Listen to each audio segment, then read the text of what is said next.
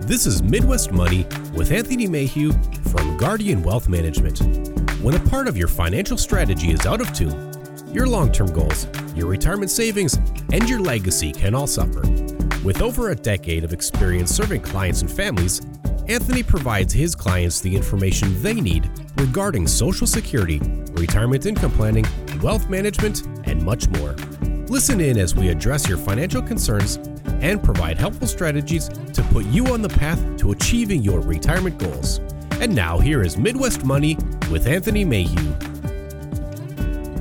Hi, and welcome to Midwest Money, your weekly show that discusses topics and issues of Wall Street and how they relate to folks here on Main Street. Our show is meant to offer a common sense approach to understanding some of the challenges surrounding finances, investments, taxes, and of course, planning for retirement. Thank you so much for tuning in, and please remember to subscribe to us on Spotify, YouTube, and Apple Podcasts. You can also check us out online at MidwestMoneyRadio.com. You can find us on Facebook or LinkedIn. Feel free to call our offices anytime, toll free at 877-797-4347. Folks, my name is Anthony Mayhew, and I'm excited to be here with you. When it comes to retirement strategies, the folks I work with are often consumed with big picture items like their ideal community, whether to stay in their current home or downsize, and how much travel they'll be able to do. And those are all great and very important things to think about, but I believe that successful retirement often boils down to some of the more nitty-gritty details. And perhaps nothing more is more nitty-gritty than having a strong tax strategy to see you through retirement. A Kiplinger article, How 10 Types of Retirement Income Get Taxed, offers some keen insights I think many of our listeners will find valuable. First, let's look at traditional IRAs and 401ks, which are tax-deferred retirement accounts that many Americans rely on during retirement. Money that flows into these accounts typically reduces your current taxable income, which thereby trims your tax tab in a given year. Contributions, dividends, and investment gains in these accounts grow on a tax-deferred basis, but those deferments don't last forever. Once you've officially retired and begin taking distributions and withdrawals, you'll need to pay taxes on any gains and your pre-tax or deductible contributions. And it's important to also bear in mind that these accounts have required minimum distributions, or RMDs, which is the point in time when you have to begin taking money out. At present, RMDs begin at the age of 72 for traditional 401ks or IRAs. If you work past 72, you may qualify to delay an RMD from your employer's 401k as long as you don't own more than 5% of the company you work for. Your withdrawals from your traditional 401k or IRA are taxed at your standard income tax rate. I certainly understand that getting ready for retirement can be overwhelming, especially as you enter the last year or two before it becomes official, but there's no reason to try and figure it out all by yourself. Working with a financial planner can help you get on track and stay there. Next, let's discuss Roth IRAs. First things first, they come with what I believe is one long-term tax perk, while contributions to a Roth IRA are not tax deductible. Your future withdrawals may be tax-free. But to enjoy those tax-free withdrawals, you must have held your Roth IRA account for a minimum of 5 years. And while you can take out the amount you contributed at any time tax-free, in most cases, you must be at least 59 and a half to take withdrawals without a 10% penalty for early withdrawals. Social Security is yet another area where taxes may be inevitable after you retire. And for some, you may recall, until 1983, Social Security benefits were tax-free for every American, regardless of their income. And while Social Security benefits still aren't taxed at a sizable chunk of the population, others are hit fairly hard. If you have provisional income, you may have to pony up federal income taxes on as much as 85% of the benefits you receive from Social Security. To figure out your provisional income, begin with your adjusted gross income, then add 50% of your Social Security benefits and all of your tax-exempt interest. If your income is less than $25,000 for individual filers or $32,000 for joint filers, you won't have to pay taxes on your Social Security benefit.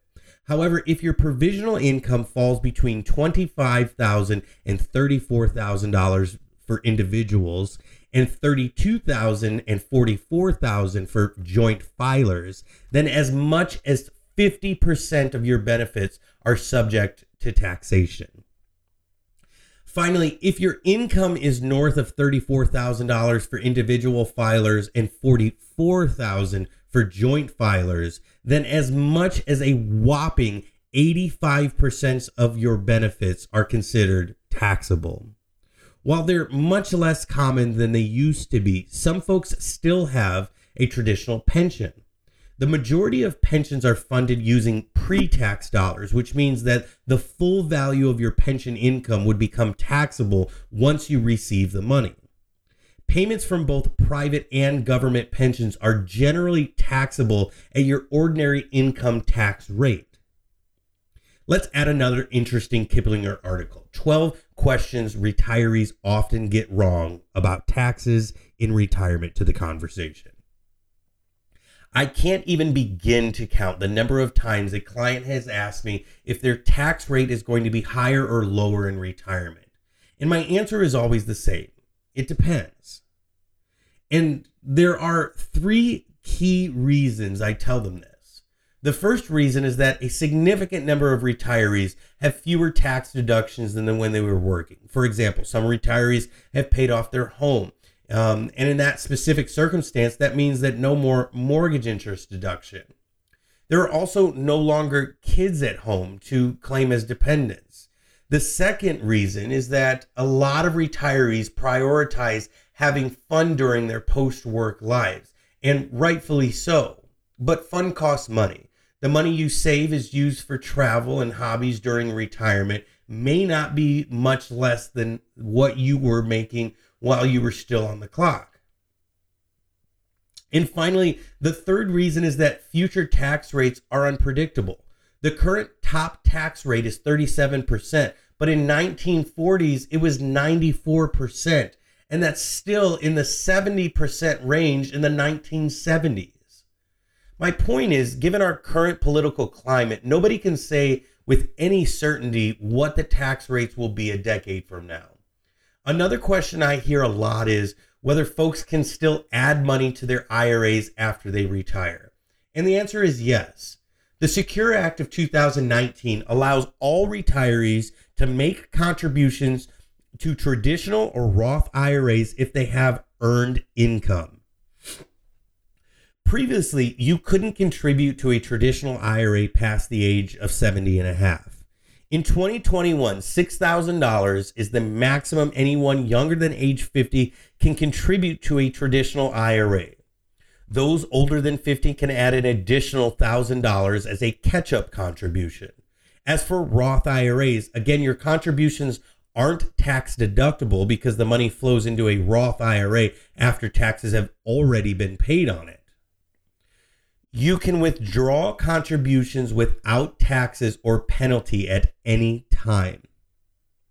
Earnings can be withdrawn without taxes or penalties once you've had the account for 5 years and are at least 59 and a half. And what about rolling over a 401k into an IRA? If done properly, rolling over from a 401k plan to a traditional IRA is tax-free. There are 2 ways to go about it. First, you can withdraw the money from your 401k account and then simply deposit it into the IRA yourself. Once you have the 401k funds, you have 60 days to complete the rollover. If you miss that deadline, you may be subject to both taxes and penalties. Next, you may be able to transfer your 401k into a traditional IRA without having to pay taxes by doing a direct rollover. With this method, you simply request your 401k administrator to directly take the money from your 401k and direct it to your traditional IRA. The administrator may also send you a check made payable to the IRA account.